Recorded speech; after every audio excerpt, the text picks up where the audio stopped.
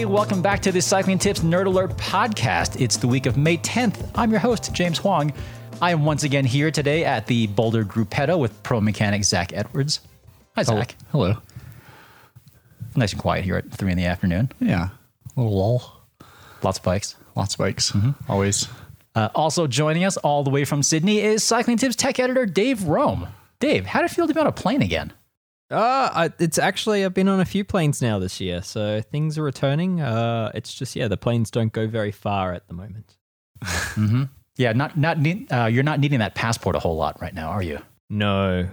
Although you're kind of filling in, depending on where you go, you're kind of filling in a pseudo passport so people can track you very, very precisely, which is a good thing. I mean, if you flew to Perth, it may as well be in another continent. Yep. So had to have one there. A little bio passport, and you get quizzed by the local police there about where you've been. So they're taking it seriously still. But travel is coming back here. Okay, good to hear. I dare say it may still be a while until I see you in person, but we'll see. Yes. Kaylee is sort of back from paternity leave, but he has not yet rejoined us on the show. He's too busy changing diapers.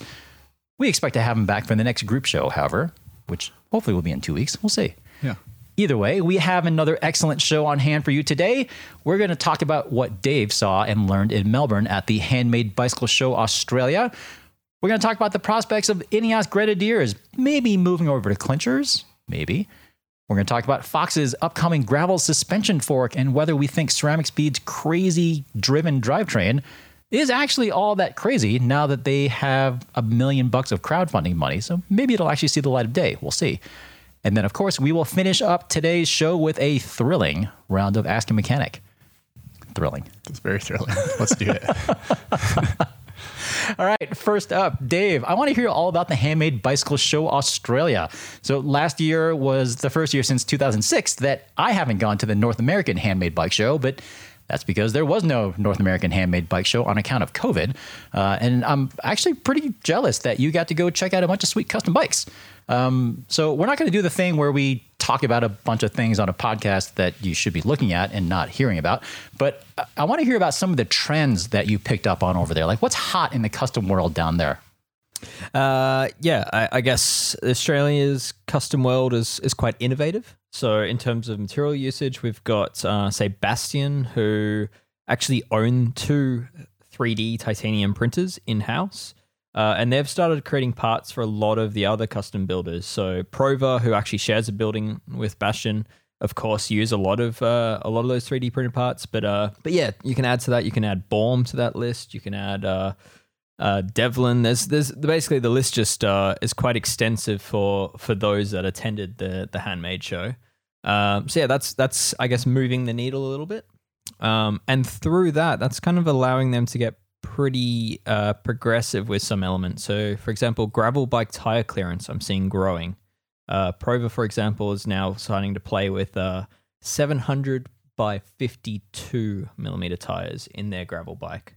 And that's while keeping a road bike crankset. Oh, that's interesting. It's a mountain bike tire.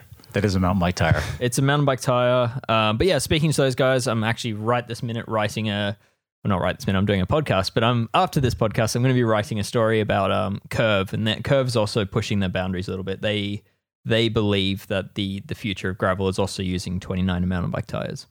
Interesting. I mean, you almost get the sense that the Australian hand-built crowd, it's almost like they feel like they have to go a little bit further to stand out. I'd say so. Relative to the rest of the world. I mean, is that a sense that you got? Okay. I mean, I think it's sweet that the last Handmade Bike Show I went to, which was, I don't know, however many years ago. When was it in Denver? It's been like 5 or so years. Oh God, it's been a while, yeah. That was the last one I went to. And it was just fenders and racks and bags and like no performance bikes. So I think it's really cool that a lot of these bikes that are seen at Australia's Handmade Show are like performance oriented. Yeah. And like pushing the boundaries of technology, not rebuilding a bike that's 50 years old. Yeah, there's a little bit of that, but yeah, I'd say generally the Melbourne scene is very performance focused and quite racing focused as well, and I think that's represented in the bikes that are being made. So yeah, it's really cool to see that there were also some new mountain bikes, which is quite interesting. You don't see too many fully custom mountain bikes going around, but we're starting to see a few of the builders get into dual suspension bikes in that space now. So I think there's quite a few innovative builders here, and I think it's true that being so far and so remote in Australia, and our population's not all that big, so these builders really have to do something different, something innovative to stand out, and they're really trying to reach a global market with these bikes. The fact that Bastion now has 2 3D titanium printers in-house. And full carbon manufacturing in-house as well.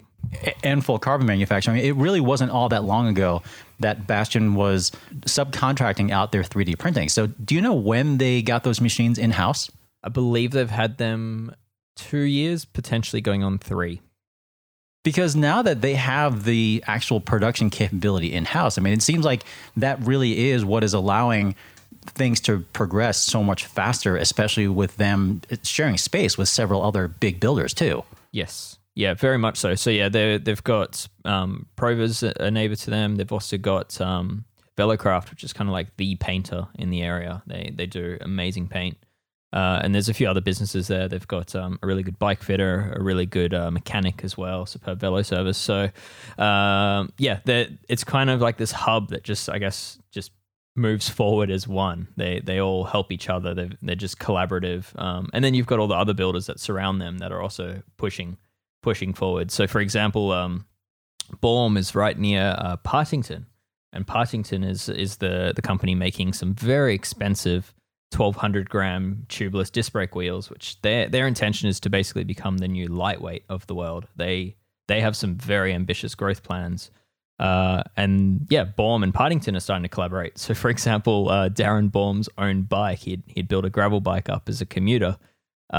His own bike has Partington-made fenders with 3D titanium printed mounting brackets. Sounds terrible. They're just doing some ridiculous things just because they can, right? Like they really are doing stuff that I guess you'd just normally shake your head and say, no, why would you bother? They're doing it because, why not? I mean, it's really not all that different from back in the day when, someone had a CNC mill in their workshop, right? I mean, now except, instead of machining stuff out of a big chunk of aluminum, you're printing it from titanium powder. Yeah. Bastion have a CNC mill. They use it for finishing off of their 3D printed parts and for aligning their 3D printed parts. But yeah, it's the things that they can make in there are pretty special. So like the one big release from the show is that Bastion has that new integrated cockpit, the one piece handlebar, stem, and fork with integrated cabling. And it's pretty cool to see what they can do with the 3D printed technology. They're able to do, millimeter perfect stems. They're able to create fork crowns that have internal cable routing, built into the crown. So you just, you push the brake hose through and it comes out the other end. It's sort of fully guided internally, and that's been done through the print. It's almost like how you want it to be. Weird. If you look at the gallery that we posted on cyclingtips.com, one of the things that I noticed too is, I mean, again, it's like, if you have the capability, why not? I mean, Bastion is also 3D printing from titanium their own test fixtures. I mean, why not? Right? I mean, granted, titanium powder is not exactly cheap, but it's probably cheaper than some other things that they could have done if they're just doing it in-house. So I do want to talk some more about this 3D printed front end, though. And I know I said that we weren't going to do the thing where we talk about things that we should be looking at instead of talking about, but I guess it's a really good bike, though. It's a really cool bike. So this Bastion 3D printed front end, I mean, pretty much every other custom builder out there, they buy carbon forks off the shelf from some supplier. It's very, very rare for a builder to do their own fork, particularly one out of composite. The list is super short. Bastion, their bikes, for people who are not familiar, they use 3D printed titanium lugs that are bonded to straight carbon tubes. And they've used a similar type of construction here for their fork and integrated cockpit. So what exactly are we looking at here, or talking about, I guess? Yeah, it's basically something they've invested in, and they're creating entirely in house, which is quite interesting. So normally, I guess traditionally, their carbon fiber in their frames was filament wound tubes, and they've now invested in I guess more common pre-preg based molding tubes for the fork. So they're able to get higher carbon compaction with their methods and basically create a stronger part. And that's been done in collaboration or with help with Raul Lucia, who's, I guess, infamous for his destructive carbon testing and rubbishing everyone doing it wrong. Raul's yellow pencil. Yes. So they've got, some truly good expertise involved in the composite side. They're obviously experts in the 3D printed titanium side. And then, they're basically, at the moment, the plan is just to keep it to their own bikes, although in theory it'd be pretty easy to fit it to other bikes. But it's more an aesthetic issue there. So it is very Bastion in its Yes. look with the lugs. Right, because essentially what you have here is you have a 3D printed stem, you have a 3D printed fork crown, 3D printed fork. I mean, it's kind of more than just fork tips. It's almost like the bottom quarter of the leg. Yeah. And then up top, you have 3D printed drops that are joined in the middle by this kind of like carbon fiber straight section Yeah. at the tops. And then you have this carbon fiber steerer that's bonded into the crown. And then you have carbon fiber fork blades that are all bonded together. So it's all just printed and molded and glued. Yes. What is the advantage here? I mean, aside from the fork and the cockpit looking absolutely gorgeous and clearly very much matching with the rest of the Bastion frame aesthetic, what's the upside here? I think you mentioned the main upside, but the other one is normally with aftermarket forks, you're effectively limited to 2, maybe 3 fork rakes. So MV, I think, correct me if I'm wrong, but offer 2 fork rakes for their road fork.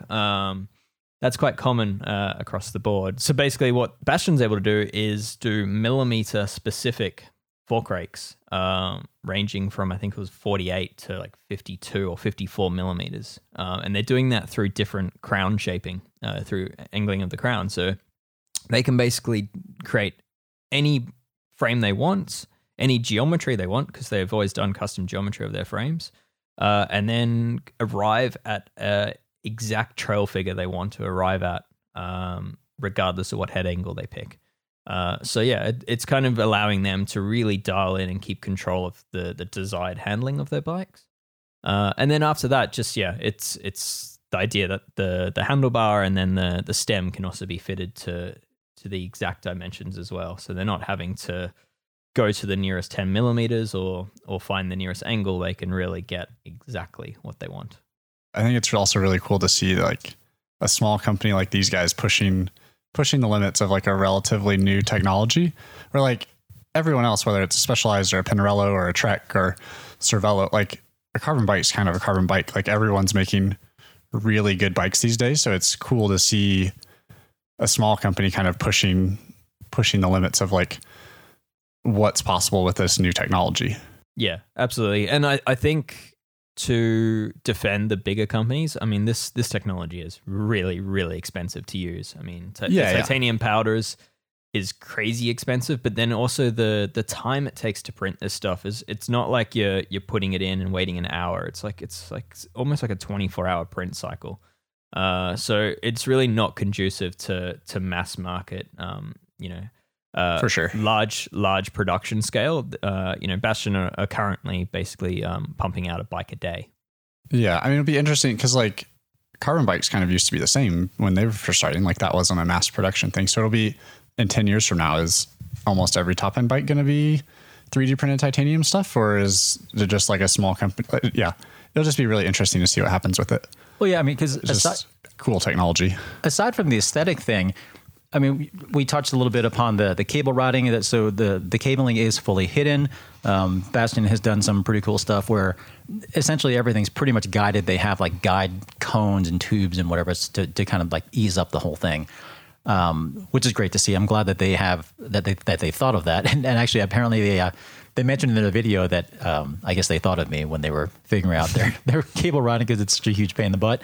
What I'm wondering though is, aside from the aesthetic, this thing I would have to imagine.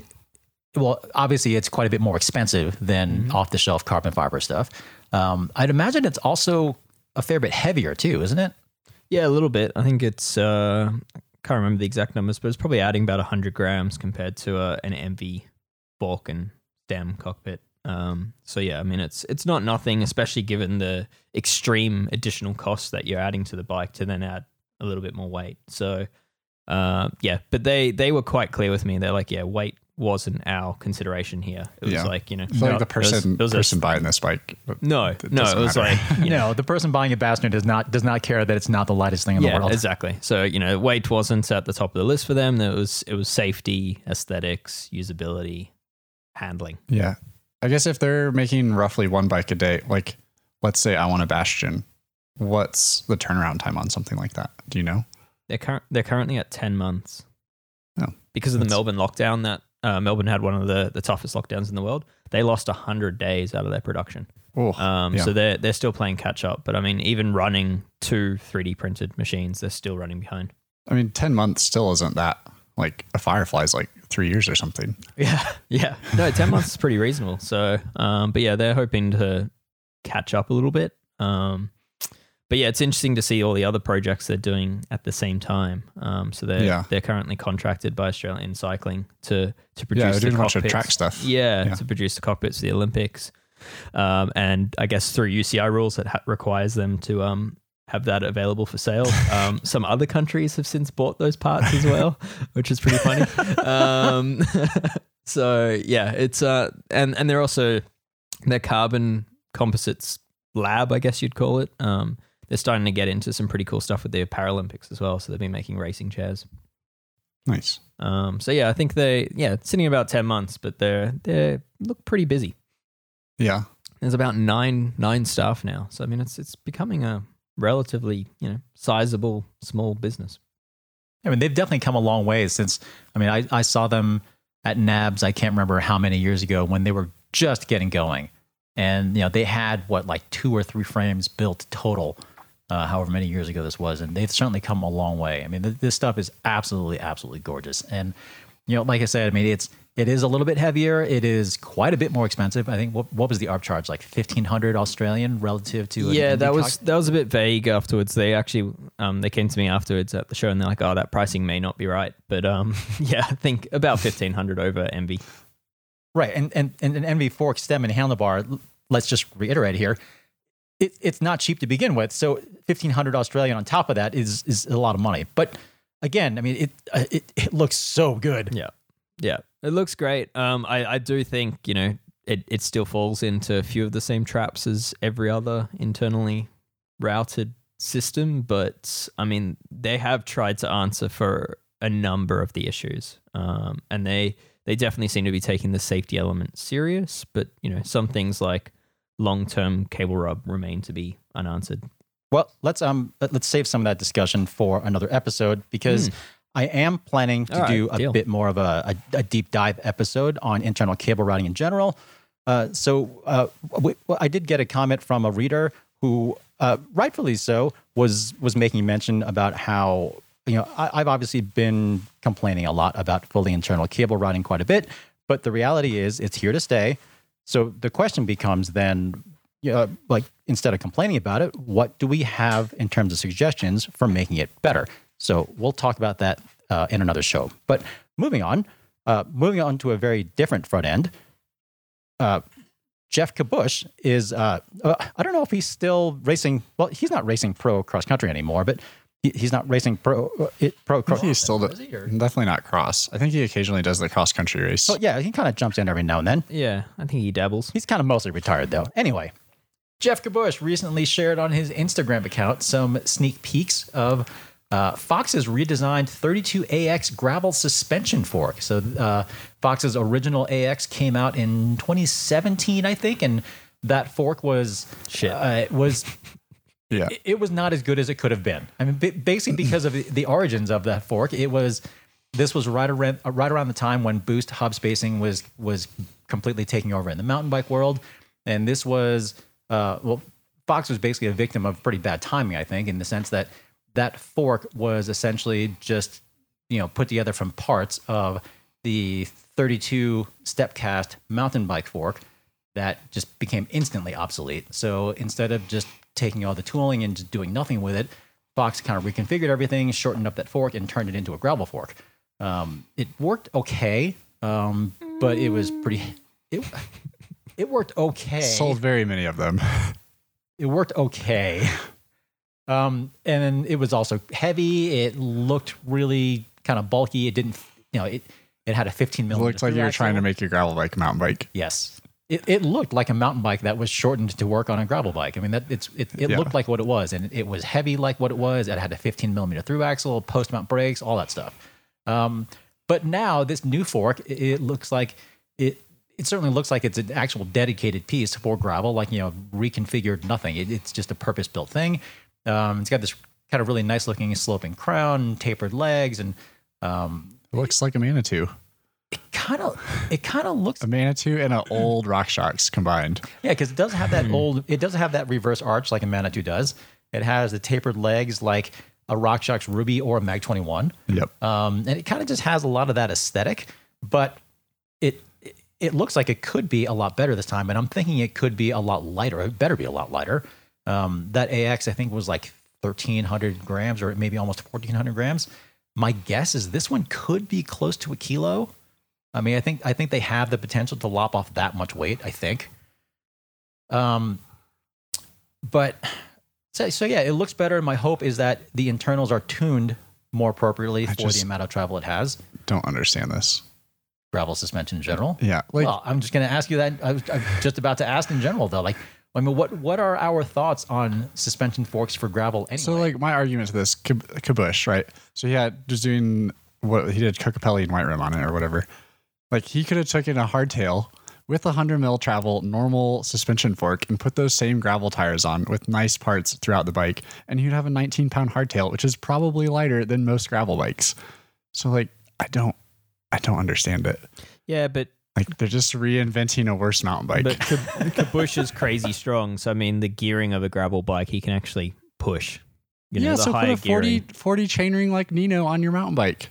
Can you fit that on a mountain bike these days? Why not? Aren't most frames like limited to like a 36?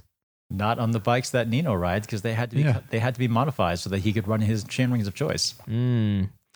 Yeah, I don't know. Kabush claims that he was faster on this bike setup. I mean, it's hard to say whether he would have been even faster if he just put drop bars onto his hardtail. But I guess not just saying just Kabush in this. I'm saying in general, like, why do you want this over a light XC bike that's more capable? Well, I mean, that is the question that we keep asking, I feel like, over and over again, because, as these lines between a gravel bike and a mountain bike hardtail continue to blur, I mean, we just have all these sort of like in-between bikes that keep popping up, right? We have like super lightweight mountain bike hardtails that, you could certainly put a narrower tire on there and then it would be, kind of fast on hard surfaces like a gravel bike. And then you have gravel bikes that are putting progressively wider tires on there. We were just talking about, 52 millimeter wide 700C tires, which are mountain bike tires essentially. And then we have then we have gravel bike suspension, which presumably, ideally should be a fair bit lighter than mountain bike suspension, especially given the limited amount of travel that we're talking about, like, no more than 50 millimeters or so. It really does seem to be an issue of splitting hairs, though, I think, right? I mean, is it bad that these bikes exist, or is it just kind of nice that we at least still have all these options? I think to me, like it seems like there's a really big push for this little niche of gravel bikes. And like the bulk, 98% of the people that come in here with gravel bikes or that ask me about gravel bikes or whatever, they want a 35 to a 38-ish tire that's basically a road bike. Like something that lets them go ride comfortably on dirt roads, not going to get bounced around, not going to get flats as easily. Yeah, I have so few people around here at least that are like, I want a gravel bike so that I can go that's this extreme.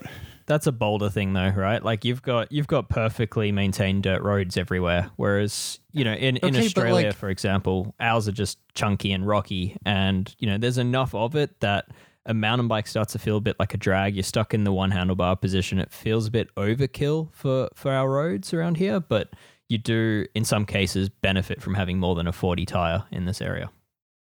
I mean, I think it is important for not just us, but I think everyone listening as well to remember that, there is a huge diversity of terrain types out there, and the sorts of riding that people like to do. And yeah, our gravel riding out here, the roads are really good, but our unpaved roads are often in really good condition, and sometimes they're in better condition than the paved stuff. So there is also a lot of trail that I like to hit on my gravel bike, but even then, a lot of that stuff is pretty buffed out. At least for a lot of the stuff that it's in the immediate area. And then like when we get to to something that's so rocky, that's too much for a gravel bike. I'd rather be on a mountain bike anyway. But there certainly have been a lot of rides that I've done where I've started out on pavement and ended up on the road and or on dirt road, and then decided to hit a little bit of single track while I'm out there. And in that case, it's always a matter of trying to figure out what the best setup is for that bike or for all of it. But you never have the ideal setup for everything. But you kind of just have to pick your poison as far as what's best for the section that you care about the most. Yeah, I guess I see. I'm just thinking from how much push seemingly there is in the marketing world of these very gnarly gravel bikes. It seems they're pushing it towards gravel racing, and most of the gravel racing in the U.S. is not something that you would use a bike like this on if you have any want to go remotely fast. And I also on the flip side, I also see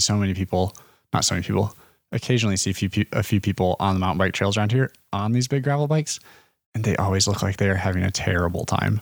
Mm-hmm. Yeah, it's the whole underbiking thing.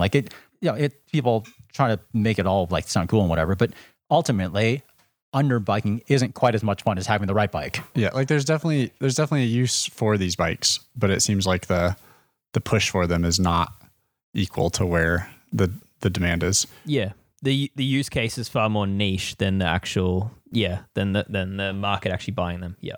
That's what I don't quite understand. Yeah, I think a big part of this is that just mountain biking has a bit of a perception issue, maybe a bit of an image issue amongst hardcore road cycling, lifelong road cyclists, and gravel's kind of the answer to getting people off road, and that's where these big tide bikes come in. Is a lot of people buying these don't think they need a mountain bike or don't think they want to do mountain biking, but they end up basically doing mountain biking on a bike that has a different name. It's not, has drop bars. Yeah.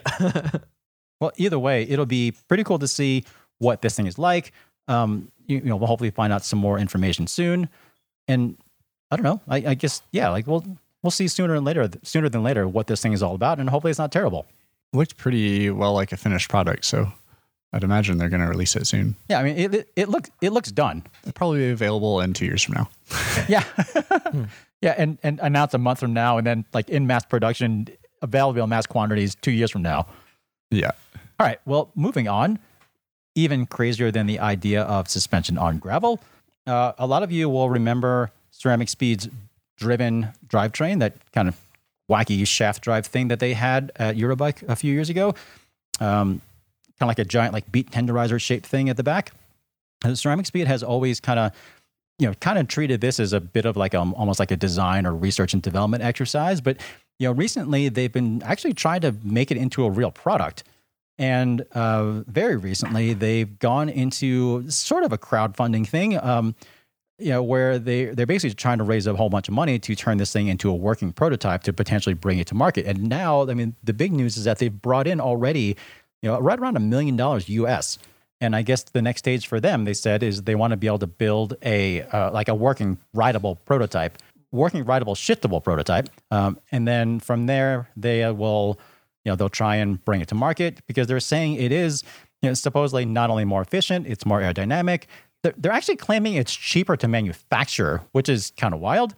I mean, I've played with the shiftable one. It does shift. There are certainly all sorts of questions here. even though it might be really efficient, the point loads seemingly are really high because I mean all the force is being transferred essentially through one bearing and one sprocket tooth. But I mean, even with $1 million on hand, I mean, what do we think is the likelihood that this thing really will actually make it to production? Small. Yeah. I mean, just to clarify a few things. So Driven is now a completely separate entity, basically Ceramic Speed. I mean, it's basically Ceramic Speed, but they've effectively split it off with its own financial group and put a new CEO in charge. So they're kind of moving it forward as a complete separate entity. And then, the crowdfunding isn't crowdfunded as you'd normally think, where people are going to get a product in return. They're actually invested in the product, so they might not get anything in return if this doesn't work out. But I am a strong believer with investments and stuff that you invest in the people. And I guess the thing to consider here is that Jason Smith, who created Friction Facts and is kind of solely responsible for the state, for the golden age of chain lubes that we're in now. He's come around to, initially I got the feeling like, as you said, James, that this was a marketing initiative of Ceramic Speed, kind of like a show pony for standing out at Eurobike. And now talking to him, he seems completely convinced that this can work and can make a difference in the market. And given how convinced he is, I'm keen to get on board. I mean, I think it's super cool. And Jason, he's local. I know him. He does really good work. And I think it's a cool idea and a cool concept and is cool samples and pre-production stuff. But I also lack optimism on the bike industry adopting anything like this. There's been calls for the mountain bike world to have internal gearing for the last decade. And more than that. And no one has remotely tried to do that. I just try and find to get this drivetrain on any of the big companies' bikes is not. I don't see that happening anytime soon. Right, because it does require totally different setup with the frame configuration. I mean, virtually nothing that, as far as the fittings on a bike right now are compatible. I mean, it's a totally different dropout setup. Chainstay configuration is totally different. This is designed to be an electronically actuated setup, but Shimano's not going to make it compatible. SRAM's not going to make it compatible. I mean, Camping's not going to make it compatible. So, then you kind of run into the question of, how do you develop a control for this? Because even if you can make a working prototype, you still have to be able to navigate the whole patent minefield of road bike controls that are out there that people have had a really hard time dealing with already. And whether Driven, I guess it's the separate entity, whether they are going to be able to do this, I don't know. I mean, $1 million sounds like a decent amount of money in the bike world, but the reality is it's not that much money, especially when you're embarking on something as ambitious as this. Yeah, this is my understanding. This is just an initial seeding round, so they're hoping to use this $1 million to make a few hires. They're going to hire an electrical engineer. I think they're going to hire another mechanical engineer. And they're going to get it to a point. I think the goal with this round of funding is to get it to a point where they have rideable samples, where the concept is proven, and then they'll raise more capital. I think this is still early days. High risk, high reward, I guess, for investors at this point in time. Well, having played with it in person, I would love to see this thing move on to the next level. If only, like you, Zach, it's such interesting technology. It's really cool to see that it's something just genuinely new in the bike drivetrain world. And would love to see where this thing goes. So hopefully that money can make this thing at least go to the next step. So we'll see. And just to add, the people waiting, thinking that they're going to see a road bike with this, it's not going to happen. Not for a long time. I think the first step we'll see is triathlon. We'll probably see a bike from, I'm guessing, Canyon or Specialized, because they're the ones that have previously partnered with Ceramic Speed with this Driven concept. I reckon they would come up with a limited number of triathlon race bikes at a very high price, and people would buy it just to be different. One of the prototypes they did was a Cervelo, and they also use Ceramic Speed. So yeah, cool. So I mean, I can imagine a big brand coming out with a bike like this in a category that they already don't sell a huge number of bikes in. Right. No. And it would be a limited edition thing. That's my take. So who knows? Fingers crossed. It'll be nice to see this thing actually make it out into the wild. So yeah, Jason Smith and crew, good luck. We're keeping an eye on this one. Indeed. All right, so moving on to things that are less crazy. Still maybe a little bit crazy. Recently, I spotted on Tom Pidcock's Instagram, or I shouldn't say that I spotted someone. Actually, I think it may have been Ronan McLaughlin, our tech writer. I believe he called attention to an Instagram story on Tom Pidcock's account where he had some previously unseen wavy wheels from Princeton Carbon Works. So when I say wavy, I don't mean like they're out of true. I just mean that they had this kind Whale. of... Well, yes. But you can't say that because they're in legal battle. Yeah. So they have a differential rim height profile. Princeton Carbon Works have previously had, they called it the Wake 6560.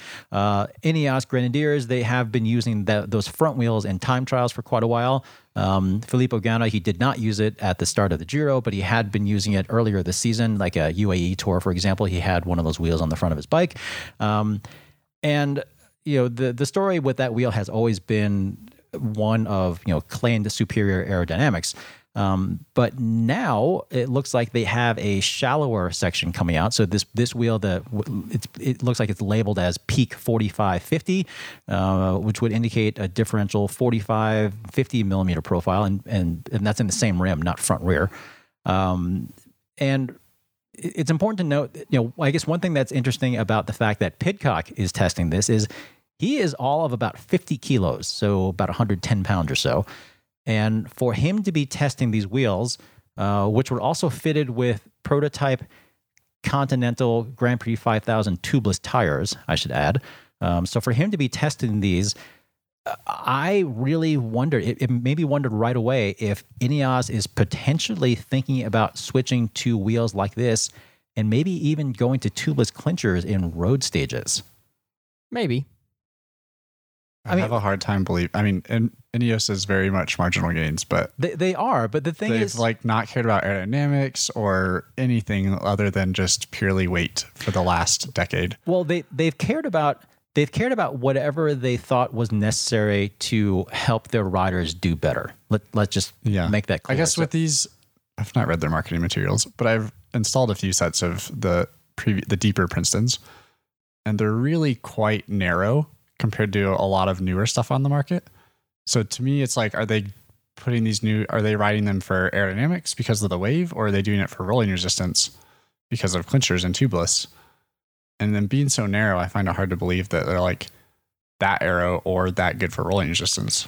Well, I mean, with these being a lot newer than those older 6560s, though, I mean, my guess, based on at least the newer, gravel or ish wheel set that they came out with, the Grit 4540, I think is what they called it.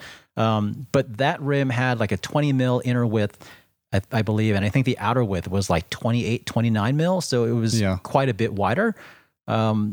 If this is indeed a more climbing oriented wheel, and let's just say this wheel set ends up being closer to like 1,300 grams or so, maybe even less, because keep in mind this is a rim brake setup, not a disc brake setup. Yeah, that's another. It's interesting if they're investing in making a new wheel set that's a rim brake. It's also rim brake.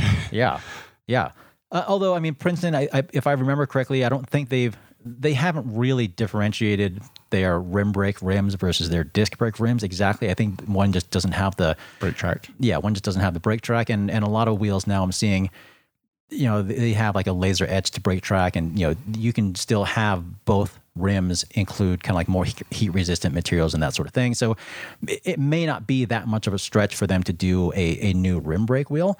But either way, I mean, can you think of a whole lot of reasons why Pidcock would be running wheels that are not sponsor correct? Because again, the team is sponsored by Shimano. 2, it's an unseen wheel from a wheel brand that they really only kind of have a loose association with, and only for time trials up in this point. And this was on Pidcock's road Pinarello, his Dogma.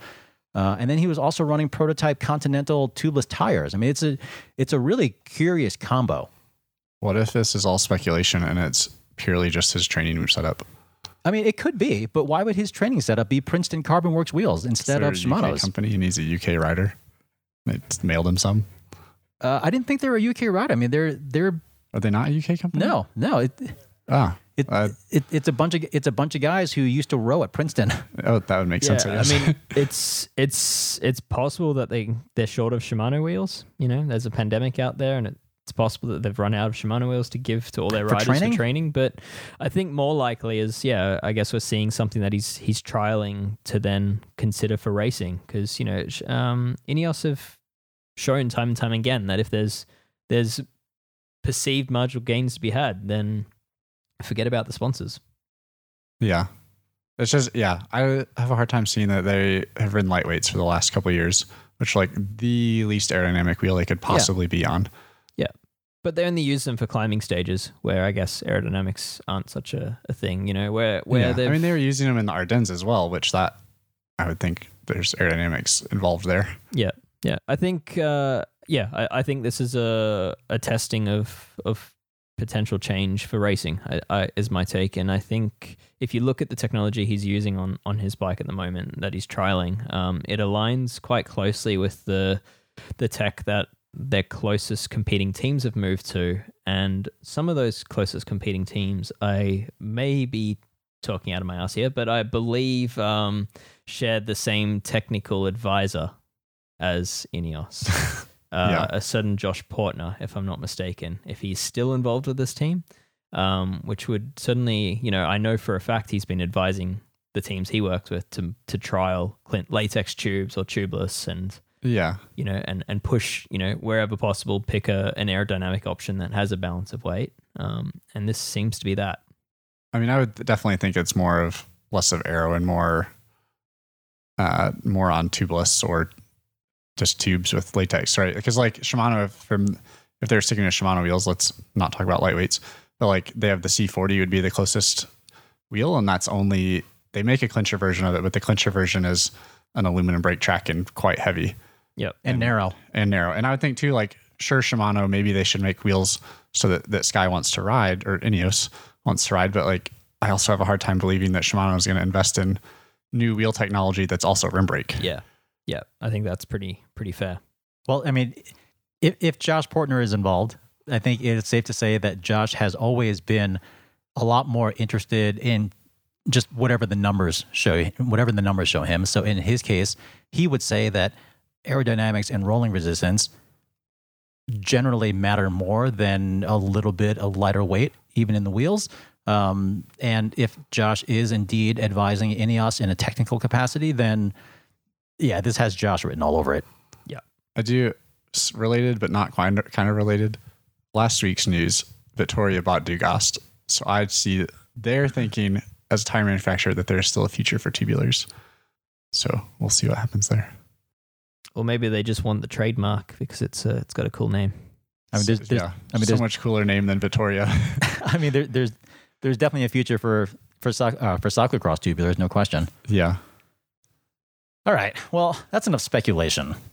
I think we're going to have to just wait and see what happens here. But I think it's worth noting that Pidcock had that up on his Instagram account for a very short period of time before it was quite noticeably deleted. Whoops. And I'm pretty sure that was not supposed to be put out in the open. So we will find out soon. It seems unlikely that they'll, pull these out during the Giro at this point. But the Tour is not that far away, so we will find out. All right. I think it's time for Ask a Mechanic. Ask away. Because we've got a bunch of good questions here, and we are already about 45 minutes into this show, so we're going to see how many of these we can crank out of here. Let's get going. We are going to start with a tire and tube question because it seems to be a lot of the questions that we get these days. First one is from Velo Club member Peter Watson. Peter would like to know if latex inner tubes with rim brake carbon clinchers, if that's an okay combo, or will heat buildup cause problems with the latex tubes failing? I mean, basically every wheel manufacturer says do not do this. Yep. I would also agree, don't do it. That is a pretty universal thing. So my understanding is that latex is a lot less heat tolerant than butyl, and carbon clincher rim brake wheels get quite hot. And the last thing you want in a carbon clincher rim brake wheel with a latex tube in it is a blowout or just a sudden loss of pressure because chances are if your rims are getting hot, that means you are using a lot of brake and you're probably going down a pretty big hill, which would be a really bad time for your tube to fail. So I would stick to butyl or tubeless if your wheels are compatible. Yeah. This is probably not right for me to say because it's potentially very dangerous, but I'd say it also depends on where you live. You know, if you're not living in a mountainous area, then it's probably fine. Totally.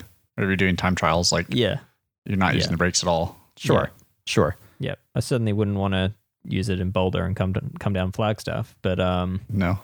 But yeah, you know, if you're living in Sydney where your longest descent is like 3 minutes, 4 minutes, and you're only touching your brakes once, it's probably fine. Probably okay, but we're not going to say that. No, we won't say that. We won't. Although Mal is not going to edit this part out. So officially, it's a bad idea. We'll just leave it at that. Okay, next question comes from another Velo Club member. John, I'm going to butcher your name. John Barkium? Sure. Zach, this one might be more for you. He's wondering if we have any tips for care of SRAM ETAP components that see a lot of rain on a road bike. He said he wipes them down clean and uses Bow Shield on the moving parts, keeping clear of the battery. With the mechanical setup, he used to just liberally wash the parts, then apply WD-40 to purge out the water, and then apply Bow Shield at all the pivots and stuff. So what should he be doing here? I mean, is he having issues? Doesn't sound like he's having issues. Or just like he rides in the wet a lot? He rides in the... It sounds like the way I'm reading this is that he rides in the wet a lot and he has SRAM ETAP on his bike and he would prefer to continue having a SRAM ETAP on his bike because no one can buy anything right now anyway. So the longer you can keep that stuff running, the better. I mean, I would think like the wear and tear is going to be more on your drivetrain in terms of like the chaining cassette and rings and brake pads and stuff like that. Like the derailleurs, like the motor is a sealed unit. The battery has a seal around it. Like the stuff can be ridden in the rain, no problem. I mean, like maybe service your pulleys and stuff if you're riding in the rain a lot, but like the actual electronic part, like, yeah, there's no concern there. Yeah, I would question whether the Bone Shield lube being added is potentially attracting more dirt into the pivots than otherwise just leaving them alone or letting them be a little bit more dry. I mean, yeah, it's possibly a good thing, but it could also just be pulling grit in as well. Right, because Bow Shield is marketed as a dry lube, but it's not really dry. Yeah. It's funny how that works. Weird. All right, moving on. Another maintenance question from another Velo Club member. This one comes from Jeremy Hammond. Jeremy would like to know, who's asking, given that hubs and bearings slowly wear and mostly you won't see or feel the changes iteratively per ride, what are some of the telltale signs you look for in deciding if you need to service your hubs? Do we have any tests or tricks that we use as a quick diagnostic, or do you schedule it based on time, distance, or weather? Definitely not time, distance, or weather. There's way too many variables that go in there. I mean, I would assume that he's talking about hubs with cartridge bearings because that's definitely the majority, which basically the bearings are made to be disposable. So like I would say as long as the bearings still, like you take the wheel out and the bearings still spin, and when the wheel's in the frame, it doesn't have side to side play, like I would keep running it, like ride it until it's gritty and then, or has play and then change the bearings. Like they're not really I mean, you can pop the seals out and put fresh grease in them and stuff, but it's not like, no, it's not really made to be a serviceable item. It's made to be disposable. Like the free hub body and stuff, like the ratchet mechanism is going to need serviced. But the actual bearings themselves, like, yeah, ride them until they're rough and then put new ones in. Yeah. To add to that, like I like to put my hand on the frame right near the hub, and when you spin the wheel, you can sort of feel that grittiness. You can feel the roughness sort of vibrating through the frame if the bearings are on the way out. You can also hear them sometimes. Yeah, or you can hear them. Certainly the front wheel you can hear, but yeah, you can definitely feel it if you especially with like a rigid fork. If you put your hand right near it on the connecting tube, you'll be able to feel if the bearings on the way out. But yeah, as Zach just said, the free hub maintenance is probably the main thing. I wouldn't be afraid to crack that open every few months and just do a quick clean of it, because most of the common free hub systems on the market are pretty easy to get into these days. So it should only be a 10 or 15 minute job. Yeah, most of you don't even need tools these days. Yeah, exactly. So even if it's just a matter of wiping down the seals, just to keep that grease inside clean, I think that's good maintenance to do. Yeah, Dave, along the lines of what you were just talking about with putting your hand on the frame or somewhere near the hub. I mean, I've always characterized that as kind of like a rumble. Yeah. Like if a bearing's working smoothly, it should rotate smoothly without any kind of like, Zach, you were calling it grittiness, or you just shouldn't feel any sort of vibration. But especially if you can hear it and if you can feel it, that usually indicates at that point that the cartridge bearing is not even just. It doesn't even necessarily have to be dry, but the surfaces are now no longer smooth. And I feel like oftentimes you can feel that with your hand or something like that rather than hear it. And sometimes you will hear it when it gets really bad, but it'll be one or the other. Most likely anyway. Yeah. I mean, on the flip side too, if you have like Chris King or Shimano or Campy hubs, you can take everything apart and fully service and clean and pop them back together without having to replace the bearings most of the time. But that's the minority. Speaking of noise, we have a creaking question here from Velo Club member Greg Barron. Press fit bottom bracket. It is not bottom bracket related. Greg has an aluminum Cannondale CAD 10 and his seat post keeps creaking. He pulls it out, cleans the seat post and seat tube, and applies Park anti-seize every now and then. He said it solves that for a few weeks, and then it starts creaking again. Do we have any suggestions for a longer-term fix? He's riding in good weather and dry conditions. One thing I forgot to ask Greg is what his. Actually, no. He said. Well, it sounds like he's running an aluminum seat post. I mean, I guess based on how I'm reading this, an aluminum frame. Yep. So I think the first thing I would do is not use anti-seize. I would just use grease. Yeah. I mean, there's probably not a problem using anti-seize, but that's no reason not to use grease, I would say. But I mean, if it's aluminum seat post and an aluminum frame, and it's not the seat post head itself, like sometimes it could be the saddle rails or the seat post head, or even like the seat post collar, could like put a film of grease under that. If it is actually the seat post in the frame and you're having to do it every couple of weeks, like something might be out of tolerance there. Yeah, I mean, I've had instances. This is pretty rare where, sometimes the way those tubes are mitered and welded, every now and then, sometimes you can get a creak at a joint. That's pretty unusual, though. Very, very rare. One thing that I wonder about is, Greg, I wonder how long that seat post is and how much is inserted into the frame. Because sometimes if you have a particularly long seat post and it's really, if it's going quite far down into the seat tube. It kind of knocks the inside of the seat tube like down by the bottle cage. Yeah, exactly. I mean, so, basically a creak is always two parts that are, sort of moving together under load. Essentially, if you have that movement somewhere, I mean, the seat post is clamped up top, right? So, I mean, it's pretty unusual for a seat post to move there. So usually the movement will be happening further down. And if there's a lot of seat post in that frame, then you sort of amplify that movement the further away you get from the clamp. So I don't know if you have already trimmed down that seat post or if you have any interest in that, but if it is an aluminum seat post, if you do plan on having this bike for a while, and it's a CAD 10, so I'm guessing you've had it for my guess anyway is if you had it since it was new, you've had it for a while already anyway, but you may want to consider trimming that seat post down so that there's not too much more than, kind of like the minimum allowed seat post in there, just to kind of eliminate the possibility that, you're getting creaking further down. Another thing too could be if it has like a cheap lightweight OEM seat post collar, like one that is a little bit taller and kind of spreads the load out a little bit more, might be something too. Like, I mean, there's a lot of things it could be, but yeah. Another one I've personally had with an aluminium seat post and aluminium frame is, for whatever reason, it was a Thompson seat post, but it creaked, and swapping to a carbon seat post got rid of the noise for good. The measurements were all good. Like the seat post was to spec, replaced it with the same size seat post, but there's just, for some reason, I've had, and it wasn't actually a one-off, I've had that a few times where a Thompson seat post, I don't know if it's the surface finish, they've got kind of that machine grooved finish. I don't know if it has anything to do with that, but I have had it a few times where these seat posts creak and you swap out the seat post for something else and the noise is gone forever. I guess one other thing too I would say is if he's greasing it himself and like just slathering grease on the inside of the seat tube and then shoving his seat post in, a lot of times people do that and all of the grease that you put in your frame is now on the bottom of your seat post, not actually like on a nice layer and film around the entirety of the seat post where it's in the frame. So I would say like I like to grease the inside of the frame and also the post where it's going to be in the frame, and then just wipe off any excess. That way that there's an even coating everywhere that needs to be. Grease is your friend, Greg. Yeah, you can't overdo it.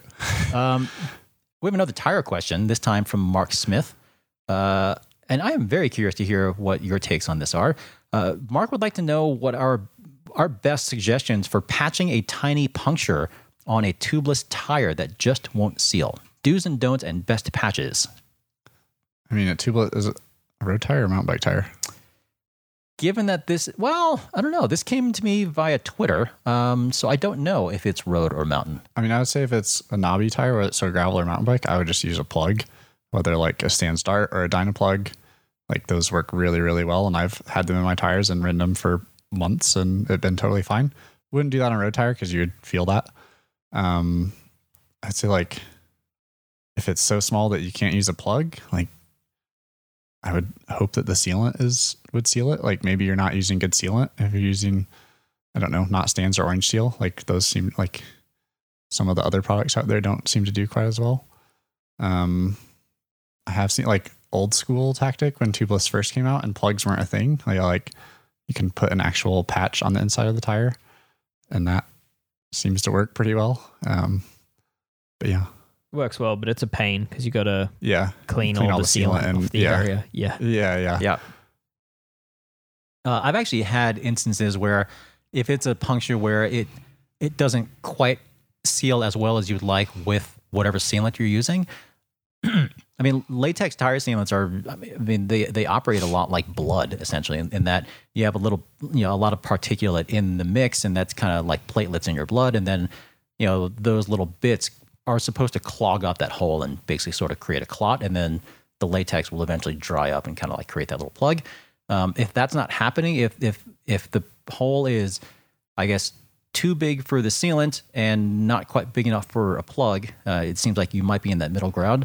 I have had instances where actually adding a little bit of glitter that actually worked quite well. I don't like cleaning the inside of the tire and rim with off all the glitter, but it is effective. Yes. All right. Yeah. This is kind of a fun question. It comes from Chris Matthews. Why don't we have downloadable shift tones yet? Asking on behalf of my bike, which would like to make Star Wars laser blurts every time I shift. Great idea. Pew, pew, pew, pew, pew. No. I like my bike to be quiet.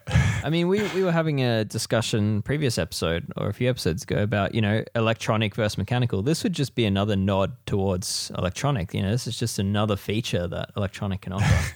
Yeah. I'm all for it.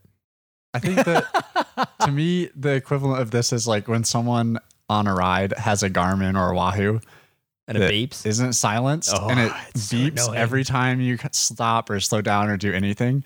Like that's the equivalent of this. Like, no, just make it silent. Yeah.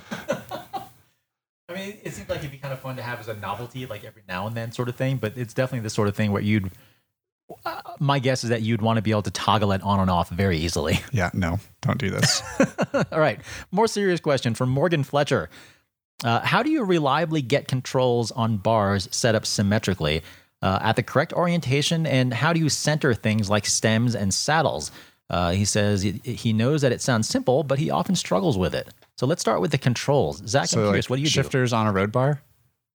Is that what we're talking about? Yeah, I think so. That's my guess. Yeah. So I would, with bar tape off, I use a tape measure and butt the end of it up to underneath the shifter. Like I roll the hood back and then measure along the bar and where, like what that number is on the end of the bar, and then match that to the left and right.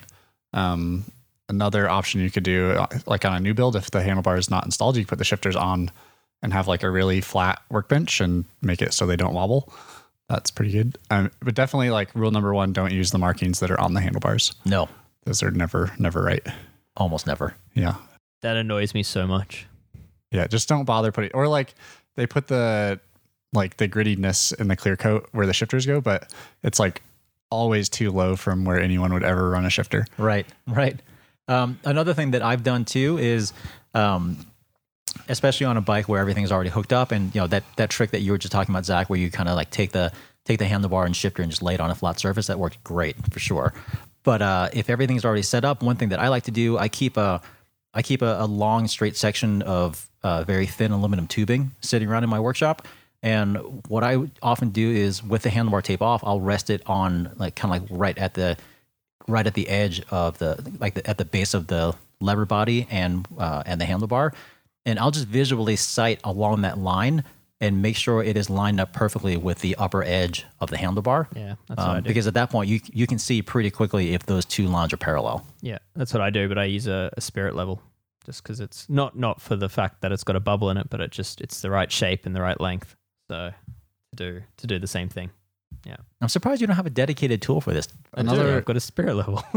Well, no, like it, but like a dedicated handlebar control setup tool thing. I do. It's a prototype from Abby that doesn't exist yet, but it plugs in instead of your stem cap. It plugs in on top, and then it uses a derailleur hanger gauge to let you adjust the lever. Are you supposed to be talking about that?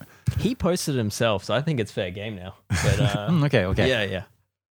Another one of the method I've seen from some World Tour Pro Road mechanic friends is obviously the stem and handlebars have to be straight from this. But if you take a tape measure from the fork, like the open dropout, to the bottom of the lever and measure that from each side.